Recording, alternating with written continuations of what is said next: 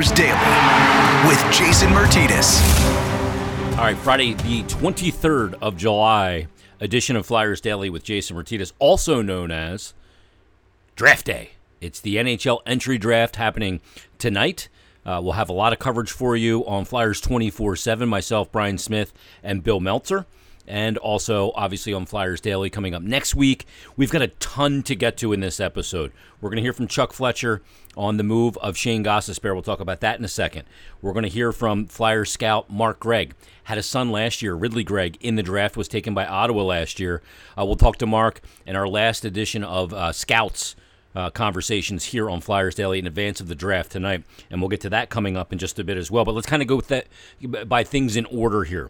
For the first time, really probably since the season ended, I had to write down notes of all the different things to discuss on this edition of Flyers Daily. It hasn't been this busy in a long time, so let's kind of go through these as they happened. Since we last spoke on Wednesday's edition, we've obviously had the expansion draft. Carsen Twarynski was taken by the Seattle Kraken. He was taken by the Flyers in the third round, number 82 overall, back in the 2016 NHL entry draft. Spent a lot of time with the Phantoms, played 22 games in the NHL for the Flyers, 15 games back in 2019-20, and then he got into 7 games this past season. He's got 1 goal for 1 point in his NHL career and 6 penalty minutes, and he is now a new member of the Seattle Kraken. As far as the expansion draft goes, bit of a head scratcher for me in a lot of the picks that Ron Francis took. He certainly looks like he's trying to build up his defense, and he did a good job, I think, in that regard. As far as offensively, I'm still trying to kind of crack the code on what he tried to accomplish and what he did accomplish, and we'll see what the roster looks like when the offseason's over. But a bit of a head scratcher for me in a lot of different ways. And just because there's been a lot of things rumored that were going to happen through Seattle and didn't happen, that doesn't mean those types of things don't still have a chance or have a path to happening. I think everybody kind of knows what I'm alluding to, Voracek and Tarasenko.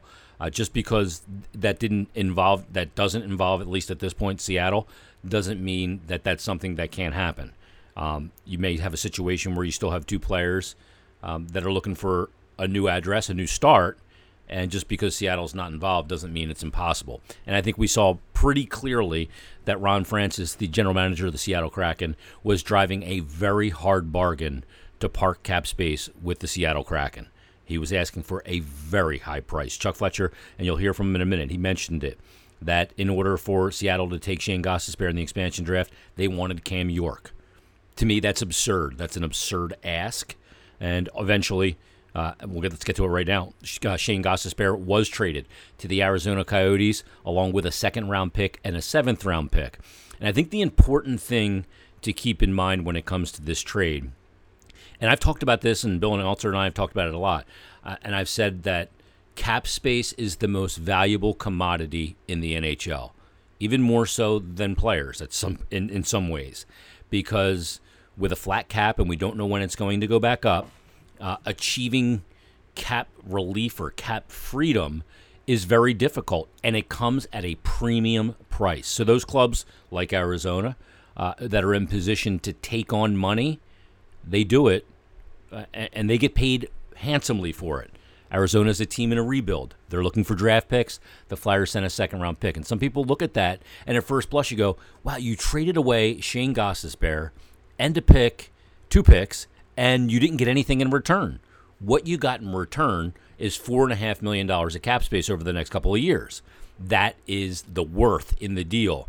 And I said this last year when the cap went flat before they even went back to the bubble, that we have to kind of change our expectation of what you get in return for a player while the cap is flat. And this is a prime example of that. Shane Gostisbehere needed a fresh start. The last few years here in Philadelphia, he's been beset by injuries, and it's affected his game. I thought he played really well this past season after he cleared waivers. Chuck Fletcher's talked about it this offseason, that just about everything he is going to do is with the goal of lessening the goals against for his team. Shane Gostisbehere is not a great defender. He's a play-driving offensive defenseman. And sometimes when not putting up great points or not being great defensively, he couldn't overcome his weaknesses with his strength. It didn't balance out on the other end. And I called him on Twitter a marginal player. And I think that the trade kind of bears that out. That's my opinion. Some people think that's crazy. He's an analytics darling because he's a play-driving offensive defenseman. But I think a fresh start for him is in order, and he's going to get one in Arizona, and I wish him nothing but great success out there and continuing his career. I will say this, that off the ice, Shane Gostisbehere did a lot of good things in this community. With the SPCA, he and his fiancée, he's going to be married in a couple weeks here in August, did a lot of good to the community as well. And he was an exciting player, a dramatic player.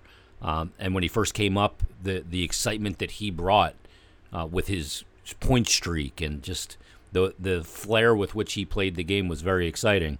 But it's time for a new start, and the Flyers gain the cap space, and Shane Gostisbehere moves on to become a member of the Arizona Coyotes. All said and done, Shane Gostisbehere has played in Philadelphia since the 2014-15 season. Now, he only got in 2 games that year. The next year, 64 games, 17 goals, 29 assists, 46 points. He had 3 years into his career, basically, in 78 games. He had a 65-point season, with 13 of those points being goals.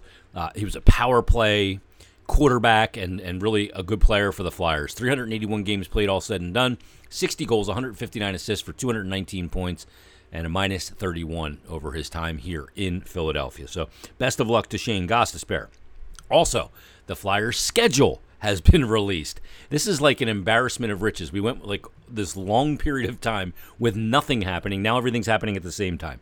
But the Flyers' schedule has been released along with the other NHL clubs, and the Flyers will open their season in the middle of October, October 15th, a little later, about a week later than normal, against the Vancouver Canucks. So the odd first opponents of the season continues with taking last year out of the equation, where they took on Pittsburgh for 2 in Philadelphia.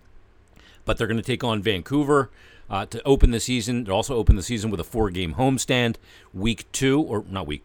Game 2 is against the Seattle Kraken, who are going to open up on the road because their arena is not going to be quite finished yet. So we'll get a look at the Kraken, the second game of the season, coming up on October 18th, which is a Monday. The Bruins and the Panthers will be a part of that 4-game home set as well. First road game. Then they'll head to Western Canada for their first road trip. They'll take on the Oilers, Canucks, and Calgary. They'll head back home for a game against the Arizona Coyotes and Shane Gostisbehere. And then they'll take on the Pittsburgh Penguins, the Capitals on the road. And they'll wrap up the season in April against the Ottawa Senators. Season won't wrap up until April 29th. Because there's also an Olympic break in there. Only 4 games in the calendar month of February. They'll play on the 1st of February and then not again until the 23rd because of the Olympic break. If the Olympics don't happen and the NHL does not go, the schedule will be amended. There will not be a 23-day break or 22-day break in the schedule coming up in February. So that's what's on tap. But let's get to Chuck Fletcher, who had a chance to meet with the media yesterday and talk about the trade of Shane Gostisbehere, and here's what he's had to say. Yeah, hi, Chuck. I think we all agree that Ghost had a pretty good year last season coming back from the surgeries.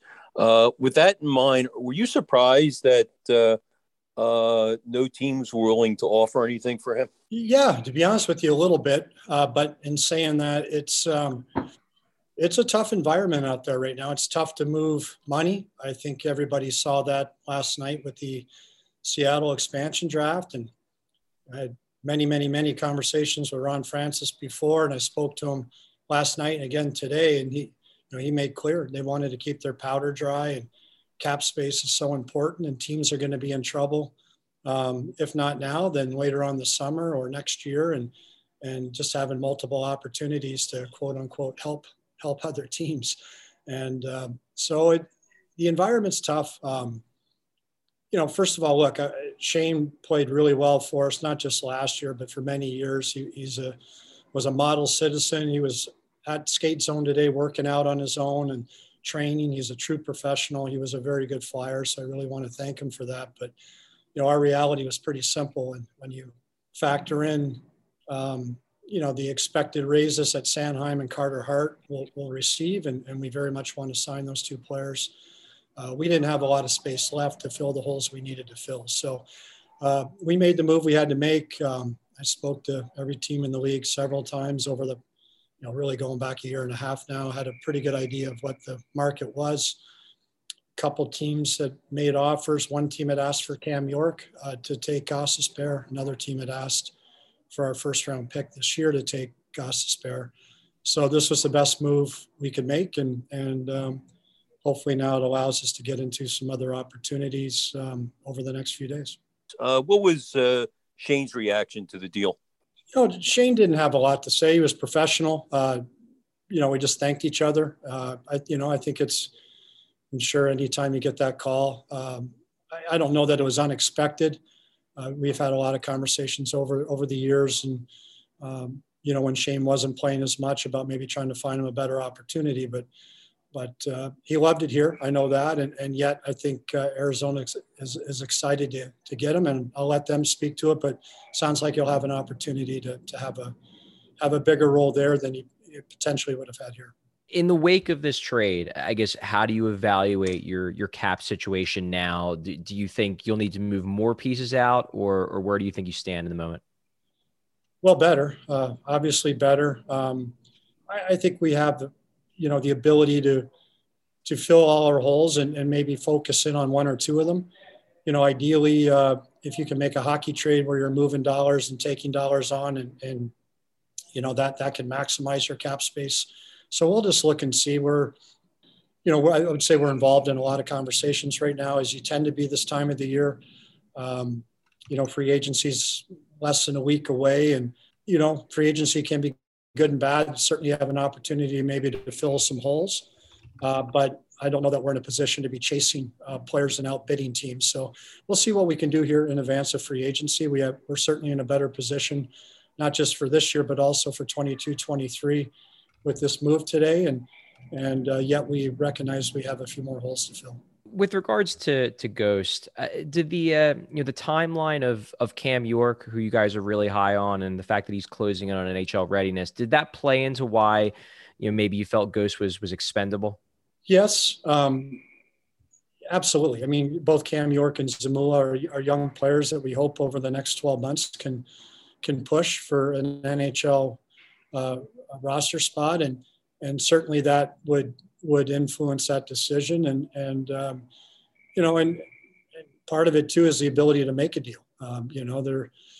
It's hard to move. I think you guys saw that yesterday. Let's just put it that way. There's a lot of players around the league that are very good hockey players that were not selected by Seattle for the very same reasons that I made this move today. Cap space is really, really tough. And, for the foreseeable future, next 2-3 years, it's not going to improve all that much, and everybody's pretty careful. Did the acquisition of Ryan Ellis also sort of play into this decision, Chuck? Just the fact that I would envision he'll play on a power play, and then you have Ivan Provorov as well, and then obviously a power play quarterback is something that Gostisbehere does. Did that play into the decision? Not necessarily. I mean, obviously, I think we easily could have had a team with both players on it. We took on a little cap space, with looking at the Ellis Myers salary differential with Patrick. That did, obviously that decreased the amount of available cap space we had. So this was purely a cap move. And again, going back to what Charlie mentioned earlier, we do feel in the not too distant future that players like Cam York and Igor Zamula can come in and play for this club and help this club and do so on, potentially on an entry level deal, which is beneficial in the cap system. Obviously, a lot of people would think that, the price that you have to pay to move salary is a little bit steep. And obviously, it is for everybody. It was for the Islanders even yesterday as well. How long did you kind of know that this is what the price was going to be for you to move that kind of salary in the world, the flat cap world that you're going to be in? And did you kind of anticipate this for a long while? Yeah. I first spoke to Bill Armstrong about this. I'm trying to remember, we were in Buffalo. So I'm not sure, maybe the last time we were in Buffalo. So I believe it was after the trade deadline. I can't remember, but it's been several months and we talked about this concept and we both wanted to wait till after the expansion draft, just, just to let the landscape settle a little bit. And so I've spoken with Bill several times over the last few weeks about this type of situation. Obviously, I worked hard to see if I could improve upon this or look at different options. I did speak to Seattle about them, and this was a much better situation for us than that. So, we looked at every available alternative, and this is where we are today. Does this make it more feasible that you can come to a longer term deal with Carter Hart? I know he's an RFA, but would you rather get him locked down at maybe some more years and more money, and which is why you might have? I don't know that this would impact that either way. We've made our qualifying offer to Carter, and probably next week, I'll have some preliminary conversations with Carter's representative, and there's really no hurry there. We'll just see. We haven't had a lot of conversations yet about the contract, and just like we haven't with Sanheim or other people as well. It's just that time of the year is sort of coming, and we'll get a feel for what their preferences are and what the price point would be at different term lengths, like you always do, and see what makes sense. But I think it's really important right now that we take care of kind of the immediate holes that we need to fill, whether it's through trade or through free agency, because those things dry up right away, and then we'll have time after that to to look and do the right thing for both our players and our team with respect to those restricted free agents. At this point, has the outlook changed at all regarding using versus moving the 13th pick, or is it still too fluid to lean one way or the other? Well, I was pretty adamant I wasn't going to use it to dump salary. I did make that decision. Look, we're certainly ready to draft at 13. I would say that I'm very open-minded to using it if we can add a player that can help us. So I'm probably more active in listening on 13 this year than I have been in previous years. In fairness, last year we really didn't have any cap space, and so it didn't really make a lot of sense. But this year we have a little more flexibility. So if something makes sense via trade, we'll certainly look at it and potentially do it. But yet, we're happy to pick at 13 too. So, but yeah, we're open-minded, and that's really what the last little while has been all about. And certainly a lot of calls today, and I'm sure there'll be a lot more going until tomorrow afternoon. Hi, Chuck. Shane got off to such a great start here in Philadelphia, but things seem to sort of flatten out the last few years. Was it just a case of injuries, or was he not a good fit here right now, or what do you think happened? Well, I think, I wasn't here when he first broke in. I certainly remember watching the Flyers play and scouting him, and he had some tremendous seasons. Injuries certainly impacted him really since I started here. My first season when I came in, he wasn't 100%. And really the next year he wasn't 100%. And this was the first year that he was better and trying to regain his timing. And I think he played better. So, I think the talent level of the defense corps has probably improved as some of the young players have emerged and gotten better. But certainly injuries impacted him. And now we have a flat salary cap. So, I think you're going to see there's been some movement already, and whether it's through expansion or pre expansion draft list going in, and you'll see a lot more. I mean, there's just not a lot of liquidity, a lot of frustrated teams, and I think you'll see a lot of moving parts here for various reasons. And they're good players. There's good players going each way, but everybody's looking for maybe to fill a hole, and you think you got enough depth and you can fill a different hole. So you're going to see a lot of that stuff here, I think, the next week or so, and it should be exciting. But again, it's this environment's been complicated, yet there's going to be a lot of movement. Chuck, you talked about the holes you guys have. Backup goalie is an obvious one. It would seem like going in now, you would be pretty young on defense. So what do you think? What about these holes? What kind of priorities do you have, or can you see from this point right now? Well, I think we're a little more experienced on defense, adding Ellis. I mean, that to me was, a huge priority. I think you could argue it was probably our biggest hole, and add a player that can, very good penalty killer, play on the power play, play all situations, play big minutes, pair really well either with Provorov or Sanheim. Bring that character element, the intangibles we talk about, the leadership and the experience. So, that was important. Certainly, we're going to look at other options. We need to make a decision about the number 2 goalie. Clearly, we need to look at one or two other opportunities on defense. We have some guys internally that can push, but we certainly are still looking at the outside, and we have some other holes up front. And what we can get at what price will be a determining factor in which way we go. Our cap space will be a determining factor, and trying to make judgments on which young players we think are closest to making it will also be a factor. So we have all our staff in, we're meeting, we're talking, it's been a lot of fun. It's been busy, but that's exactly what we're going to try to determine here over the next week, and see if we can add another piece or two. And you never know. I believe we can, but we'll see. And I do expect we'll have a better team by, the end of next Wednesday. And that's exciting, but we have a lot of work to do. Yeah, Chuck, before I ask the question, I just wanted to clarify something. Did you retain any of Ghost's salary? No. That's why we paid the fix. Okay. And question is would you say acquiring or signing a right-handed second pair of defensemen is a high priority, or would you be comfortable if Travis Sanheim moved over to the right side? Yeah, high priority. I mean, obviously it's something we're looking at. We wanted to add one coming into the summer, and to get Ellis, we moved Myers. So, we really like Ellis, but, certainly we like Braun. I'm very pleased with Ellis and Braun.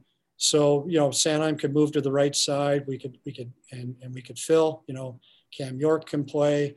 You have Hagen, Moran. You also can add a left shot. You can add a right. It's going to be, there's the ideal world. There's the real world. I mean, sure, a right shot would be great. There's not a lot of supply. So we'll see if there's something there that we can find that makes sense, that we can acquire and fit in our cap. And if not, again, I'm comfortable. We have players that can play on the right side. We have young players that can step up. And so we'll see how it plays out. But those are exactly the things we're exploring right now, Sam. There he is, Chuck Fletcher, meeting with the media about the trade of Shane Gostisbehere. Let's get to our final scout here as we lead into the NHL draft tonight. It'll be draft night. Brian Smith, Bill Meltzer, and I will have some coverage on Flyers 24/7 streaming, and we'll also have a lot of coverage for you in Monday's episode of Flyers Daily. But here we had a chance to catch up with Flyer scout Mark Gregg. Joining us on this episode of Flyers Daily is another Flyer scout. We had a chance to talk to him last year. And he had a little bit of different stress last year heading into the draft because he had a son in the draft, not a child anymore. It is Mark Gregg. Mark, how you doing? Good. Thanks for having me. Does it feel a little more freeing, not with the stress of having your kid in the draft and all the ramifications thereof? Certainly an interesting experience last year, both building a draft list for the Flyers and also paying attention to my son and going through that experience. So it's nice to be back to normal, and we can just dial in and hopefully get the Flyers another good player. With the unique circumstances, Ridley actually got into some games in the A, played 7 games for Belleville of the Senators. What was that experience like for him? What was that experience like for you? Well, he really enjoyed it. So they were really good to him, those older guys. I mean, obviously with this COVID pandemic, they allowed 18-year-olds to play in the American League, which is kind of unprecedented, and you're never sure how that transition will go. But the older guys were great to him. The coaching staff was really good to him. He really enjoyed it, and I enjoyed watching him play at a really high level for a young kid and how he adapted and transitioned. So we both really had a good experience with it, enjoyed it. Awesome. It's funny, at this time of year as we're ramping up to the draft, I always go back and look at drafts. The 03 draft is tremendous. The draft you were in, where you were taken 15th overall, is not too shabby. I mean, some of the guys that came out of your draft, I mean, you're talking about Yager, right? He's still playing. Could you imagine that you were drafted in the same draft with Yager, and he's still playing professionally? Well, it's really hard to wrap your head around the longevity he's had, and even some other players in that draft that still played a long, long time. You really have to appreciate their commitment to fitness and the dedication, and appreciate what they've done over a long, long period of time. Yeah, I mean, you look at that draft. Owen Nolan goes first. Peter Nedved's in that draft. He had over 700 points. Primo's in that draft. Yager, who just about 10 years ago this week was signed with the Flyers to actually play here. And then, I mean, you look all at Keith Tkachuk in the back part of that first round. Doug Waits in that draft. Chris Therien in that draft. Zubov. But all the way in the 8th round, how about Peter Bondra and his nearly 900 points in the 8th round? It just goes to show you that there's value all over the draft. And, let me ask you about that, because finding that value is one of the things that you guys are charged with as scouts. And a lot of times you find that in what kind of makes a player tick. How's that been kind of hampered, that ability for you to kind of get to know the draft eligible kids, and not just the hockey player, but the person? Well, it can be a challenge. I mean, this year specifically with COVID, small body of work for the Western League, the Ontario League didn't play. So now you're trying to build profiles on players that you're looking back at their underage year, or the kids that were fortunate enough to play at the U18 championship, which is not many in the big picture. So you really have to dig this year on learning as much as you can about the player's history, his pedigree, how he's tried to sustain a year without playing and work on his body perhaps. So you're relying on agents, you're relying on players themselves to interview them and get to know them as much as you can. And again, in an unprecedented time, I think this year's draft, it has been a challenge. As a guy that went through the process, you as a player, and then also your son recently, this is a really important year athletically for kids. And not just because, it's their draft year, but also because it's when their bodies, for some kids, go to a different level. Muscle composition, athleticism, all those things can go to a different level, and so much can change in a year. Without these kids playing, as much as you would normally see them, Mark, what have they missed out on? Well, it's generated a lot of conversation about a year of development in a primary piece of their, growth. So it's been a challenge trying to work through that. Again, you're speaking to the players, you're speaking to their fitness trainers and so forth. And there's a lot of moving pieces that you're trying to piece together here as best you can. The one thing that I think we're all in this together on a level playing field. So that, you draw some relief in that. Nobody really has an upper hand, but there's been more work done on the players off the ice this year than there has been on, and that's really something that we have to spend a lot of time on. Yeah, and that could look, having Zoom, and it's not the ideal way to do it, but now going forward, when we do get back to normal, that can still be a tool that you can use for follow-up conversations and add that to the repertoire, right? Absolutely. It's been really effective at different times for different reasons, but certainly a tool I think that'll it'll go forward once we get this pandemic behind us, and a way to stay connected to kids and their growth and their development and progress, and you can stay in touch. You guys are slated to pick 13th overall. We'll see how things play out, and if that does happen in the first round, with Arizona having to forfeit their pick. But at 13, there's lines in every draft of the top pedigree, and then there's a drop off to another kind of group of draft eligibles, and then maybe another one. Where do you see kind of the 13 position kind of falling? Is that the third tier? Is that the second tier? How do you kind of look at that this year? I do think you're probably into the second tier, in my opinion. I think it's an okay draft at this point, and again, hard to really deem the value of the overall draft, again, with a lot of the kids not playing or only playing for a small period of time. So in fairness to the group, it's hard to kind of monitor where they are in comparison to past. But I do feel you'll get a player that helps your team, and should be effective guy in the National League. How far do you kind of work ahead too? Because, one of the things that next year's draft is being pointed to as a really good one. How far do you kind of look ahead and look at not only the draft that you're preparing for, but the one beyond? Because when you go to some barn in the Western Hockey League, you may have an opportunity to look at a kid that's not draft eligible this year, but is the following year. How much of that work gets done ahead of time? There is a fair bit. There's no question that underages that are playing at the level and having success, they're notable right away. And you start to build a little bit of a profile or a book on them and get a foundation of where they are at that time. And then you kind of start to project and go forward. So certainly the higher end kids get coverage, I would say extensive in their underage year. And then, there is the odd time where there's even, a Connor Bedard that's a couple of years away that, you can't help but take note of some of the things that he's done. So notable guys a year before, even two going into the draft, obviously start to build the reports on and get some of that coverage in order.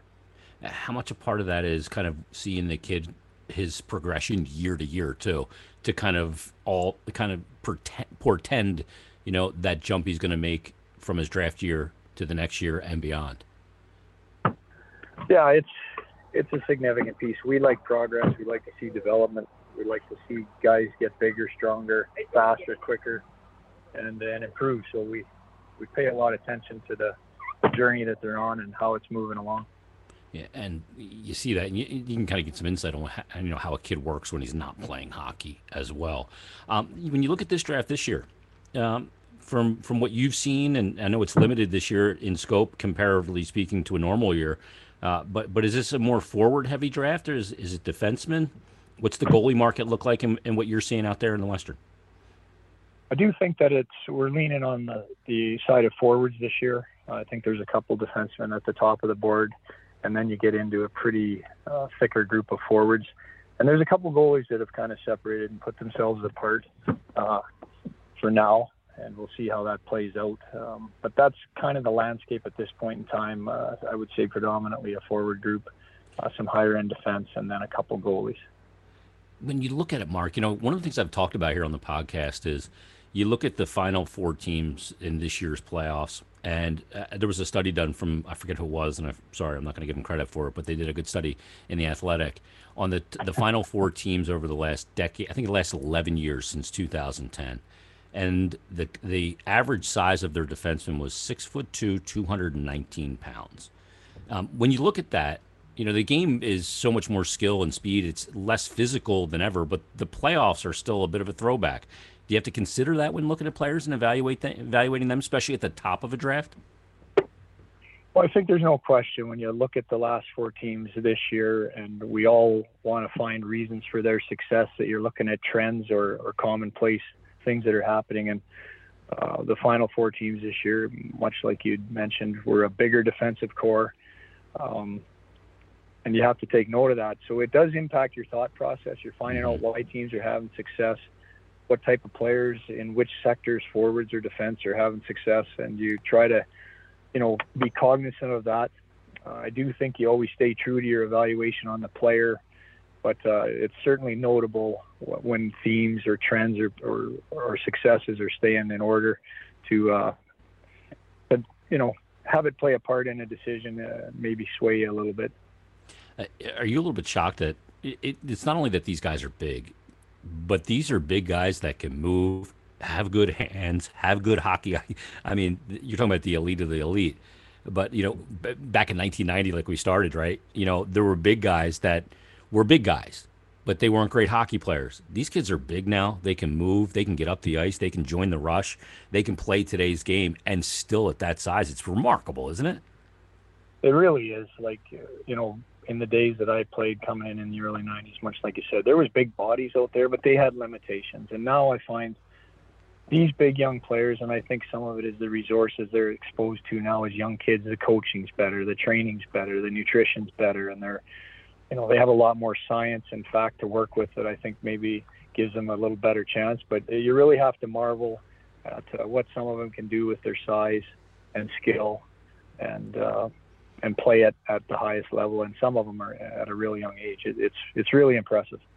Let me ask you real quick about a couple of the picks from last year's draft, because Tyson Forster and Zaid Wisdom both had good years.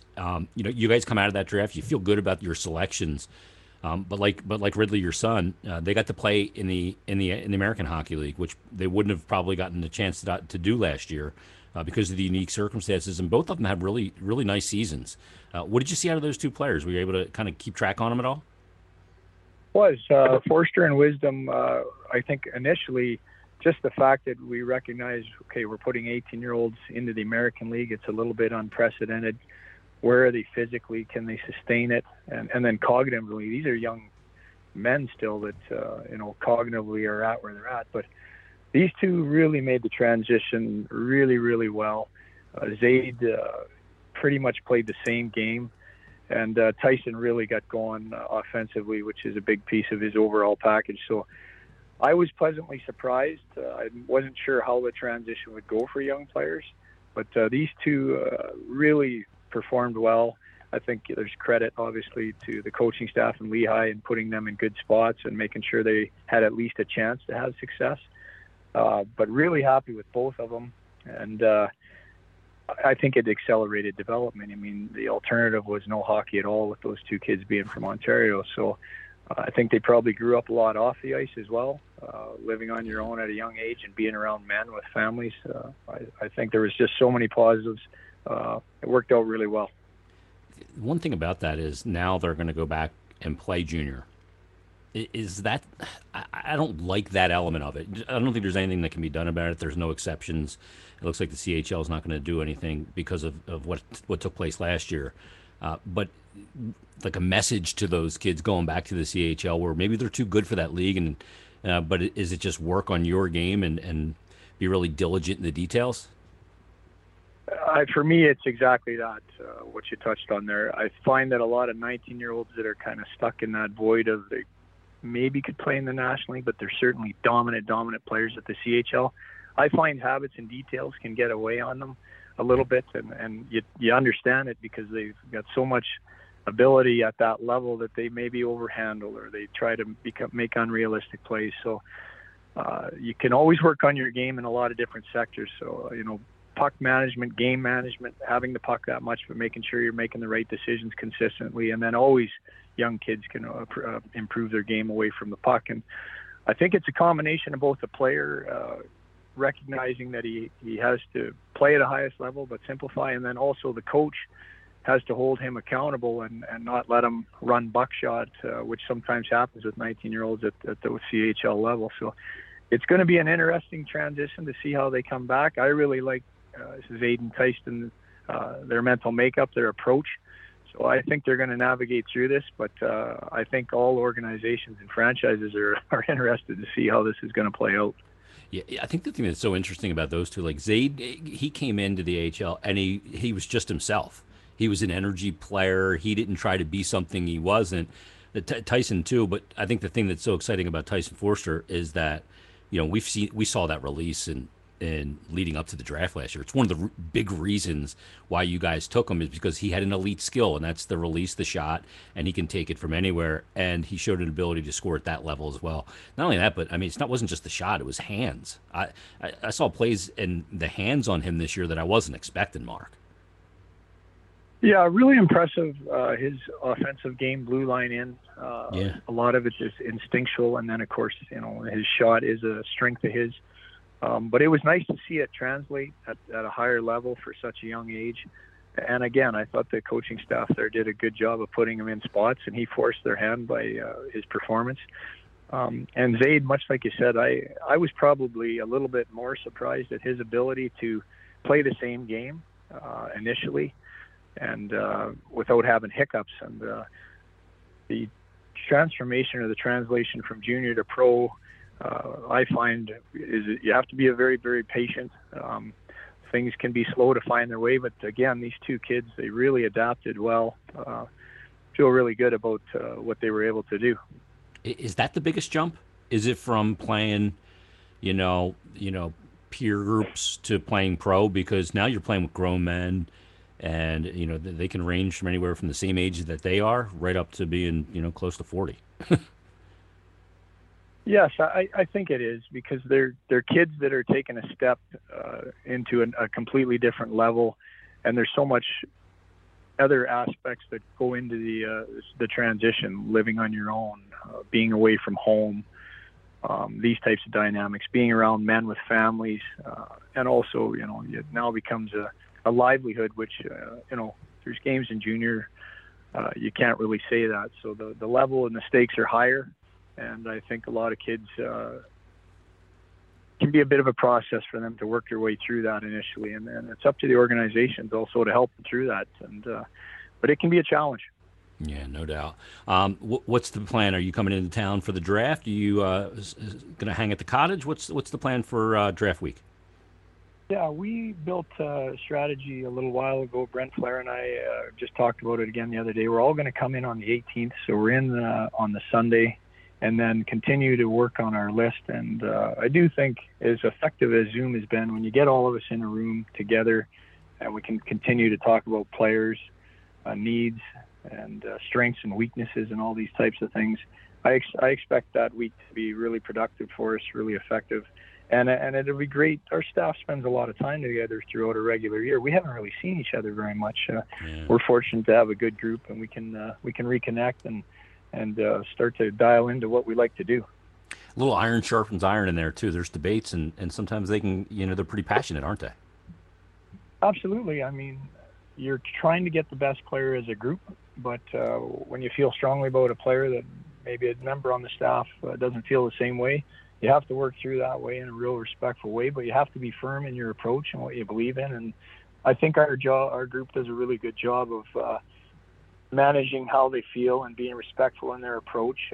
But it gets heated at times, and I think it's a good thing. I think it makes us all better, and I think it gives us the best chance to get the best player that we feel. Totally agree. I mean, I think people saw that with the Eagles in their draft this year, that one of the senior advisors and Howie Roseman weren't on the same page because of the camera in the room, and people were like, oh my God. I'm like, this happens all the time. You're just not used to seeing it, and it's a good thing. Right. Yeah, it's productive. Challenge each other, push each other, make each other aware of, bring as much facts as you can to the table, especially with analytics now, and try to drive home your point as to why you think this player fits in this spot at this time. I'm beating these analytics people off with a stick right now because of the Seth Jones conversation, so we won't go there, Mark. But I digress. Enjoy the cottage when the draft is over. I know you're looking forward to the draft and all the work that you guys put into it to culminate there. And best of luck the rest of this summer and in other seasons. It's really not that far off, so hopefully it'll be a lot more normal for you and the Flyer scouts around the globe. Thanks for doing this, Mark, and stay well. Awesome. Thanks again. Take care. Thanks to Mark Gregg for joining us on this episode of Flyers Daily. Always great to talk to him, and I'm sure this draft is a lot less stressful than it was a year ago when his son Ridley was drafted by the Ottawa Senators, and he's wondering, is he going to be there when we pick? Are we going to take him? Should we take him? Where's he getting drafted? I'm still a dad, all those things, but thanks to Mark Gregg for joining us and all the scouts who joined us once again this year leading into the NHL draft. Draft tonight, and the action and off-season is underway, and it's chaotic. We'll talk to you on Monday's Flyers Daily.